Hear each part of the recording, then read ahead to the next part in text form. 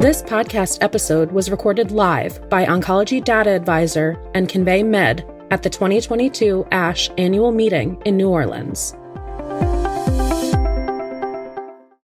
Welcome to Oncology Data Advisor. Today we're here at the ASH annual meeting, and I'm here with Dr. Ira Zakon. Thank you so much for joining today. Pleasure. Thank you for having me. Would you like to tell us a little bit about yourself and about what you do? Sure. Well, I've been a practicing hematologist, oncologist for well over 30 years. I've been a subspecialist in the hematologic malignancies and benign hematology for well over a decade.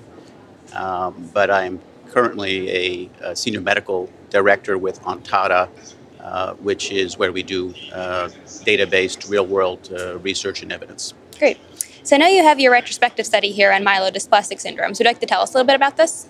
Sure. Well, myelodysplastic syndromes, or MDS, has been a challenging disease to treat. It occurs primarily in the elderly, and outside of low-risk disease, the outcomes have been less than optimal and limited treatments. And this retrospective study is using the database of the U.S. Oncology Network, so it's a large network in terms of community-based practice, so really reflecting real-world patients. And this is a descriptive study of patterns of care and outcomes. Great. So what were the results that your study found? So when we look, first of all, this is, to our knowledge, the largest population analyzed in retrospective data. There were over 2,700 patients, and it was over a period of a decade from 2011 to 2021. So reflecting, we have to be mindful, it reflects that time of therapy, although it hasn't changed a lot, but we can talk about that, as we go along. So as I mentioned, we were primarily looking at patterns of care as well as overall survival outcomes.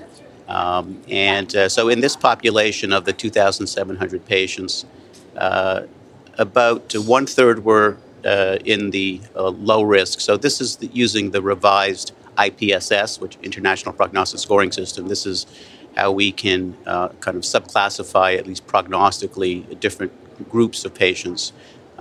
So one-third were in the low risk, and the remainder were in what we might aggregate as high risk, which is in the system is intermediate, high, or very high risk. These patients have either more advanced low blood counts or adverse cytogenetics, gene mutations picked up by classical cytogenetics in this classification system. So I think the important things that from our data is that when we look at the proportion of patients who are into that, what we might call high-risk MDS, really the primary therapy we've had over that decade for sure, and still is a hypomethylation agent such as azacitidine or decitabine. And about 75% of the patients, three-quarters, went on to a first-line therapy with a hypomethylating agent. So that leaves a gap. Well, what about the 25% who did not get treated? So when we're working with retrospective data, we have to understand some of the limits of that. It's certainly, I should say that this patient population, the median age was 75, and 40% were female and 60% male. So at least this is reflective of the patient population that we deal with, which is primarily a disease in the elderly. So, of the quarter of patients who we don't have documented therapy, it doesn't mean absolutely that they did not receive therapy. It is possible that they received therapy outside of the U.S. Oncology Network or went into a clinical trial outside of the U.S. Oncology Network. 10% of this patient population went to allogeneic transplant. So you have to be fit in the age group or a bit on the younger side of that median to likely be eligible to go to transplant. So that's a small minority of the overall patient population, which I think does reflect the real world. But in the real world, many patients may not be treated for a whole variety of reasons, whether it's their other health status and individual circumstances that might preclude against therapy.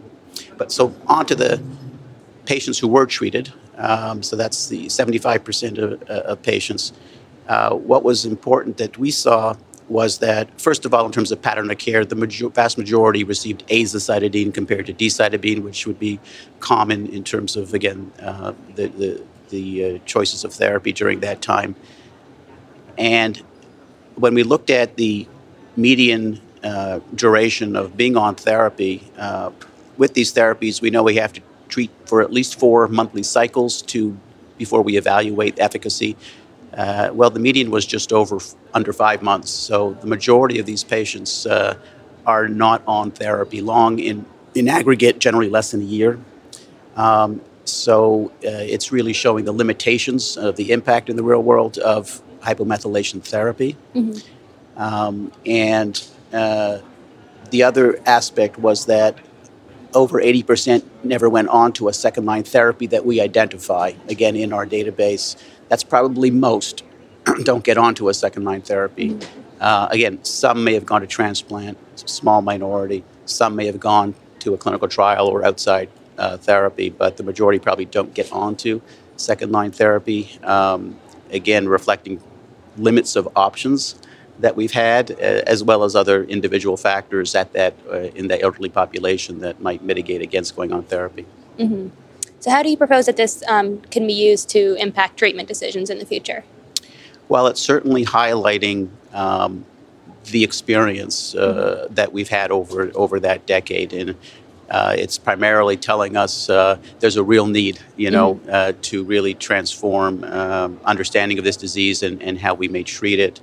I think the overall survival data, that was the other part of the data, reflects that when we look at the cohort that was not low risk, the median overall survival was under 2 years. And when you segregate out the very high risk population, that's only about 12 months.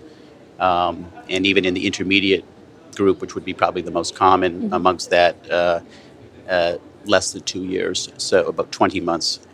So this study really paints the picture of where we have been and where we need to go.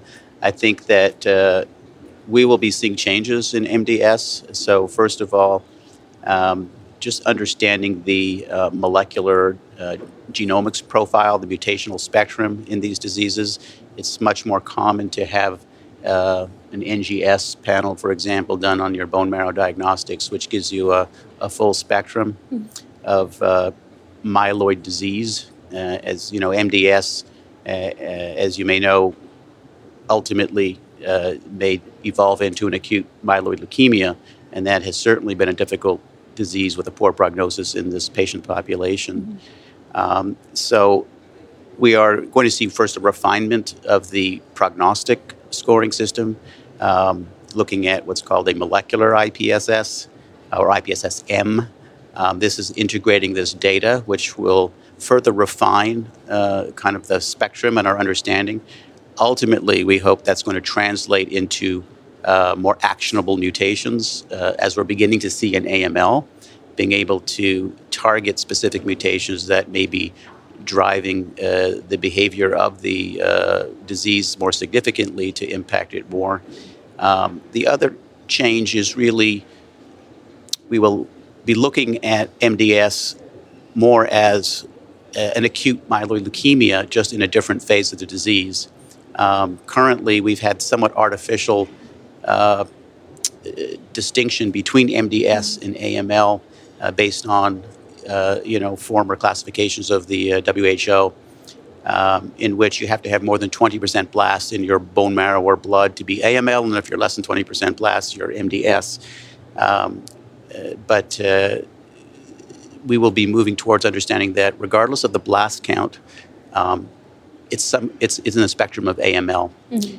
So in patients with excess blasts, we would be more likely treating that like an AML.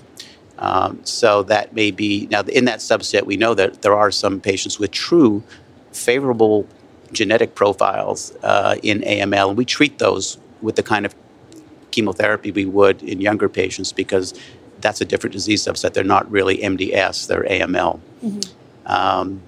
But there's AML that will have MDS-like genetic profiles, and then there will be a true favorable risk AML.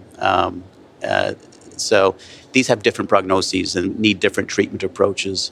So we will probably be treating more of these patients, not just with an HMA, but perhaps an HMA and an anti-BCL2, such as venetoclax, these current paradigms of how we might treat the elderly with AML. So I think that then we'd have to see the impact. And of course, there are trials in this space looking at novel therapies, both currently existing for AML and, importantly, innovation in this space in terms of bringing new mechanisms of action. Great. That's exciting. Anything else you'd like to share, either about your research or about the other MDS research that you've seen here? Well, I think just a plug for the importance of real-world data in retrospective. We can't replace the importance of prospective randomized clinical trials that ultimately really drive the FDA approval of and bring new therapies, to our patients.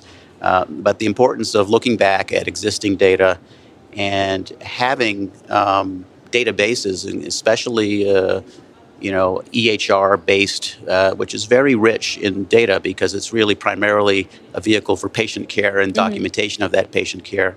But there's a lot of data that can be mined in terms of looking at these patterns of care or asking important questions, even concurrently. I think what the future is, and the FDA is trying to look at how to integrate real-world data as a source in prospective, for example, controls, or contemporaneous controls. If you have a prospective trial, doing contemporaneous real-world data to have a timeline of both of these data sets to fully inform, because we know that randomized trials, are more selected populations, whether by criteria, whether by just the ability to get onto a clinical trial. And we're all aware of, the barriers and access to health care. Certainly clinical trials represents a small percentage, of the overall population. So I think that's where we do need to go into the real world to really see, well, what are the treatments going on? What are the outcomes? How does that compare to the trials that really led to the approval of these drugs? Right. Great. That was very informative. So thanks so much for sharing that with us. Pleasure. Thank you for listening to this podcast, recorded live at the 2022 ASH Annual Meeting by Oncology Data Advisor and Convey Med. For more expert perspectives on the latest in cancer research and treatment, be sure to subscribe to the podcast at conveymed.io and oncdata.com. Don't forget to follow us on social media for news, exclusive interviews, and more.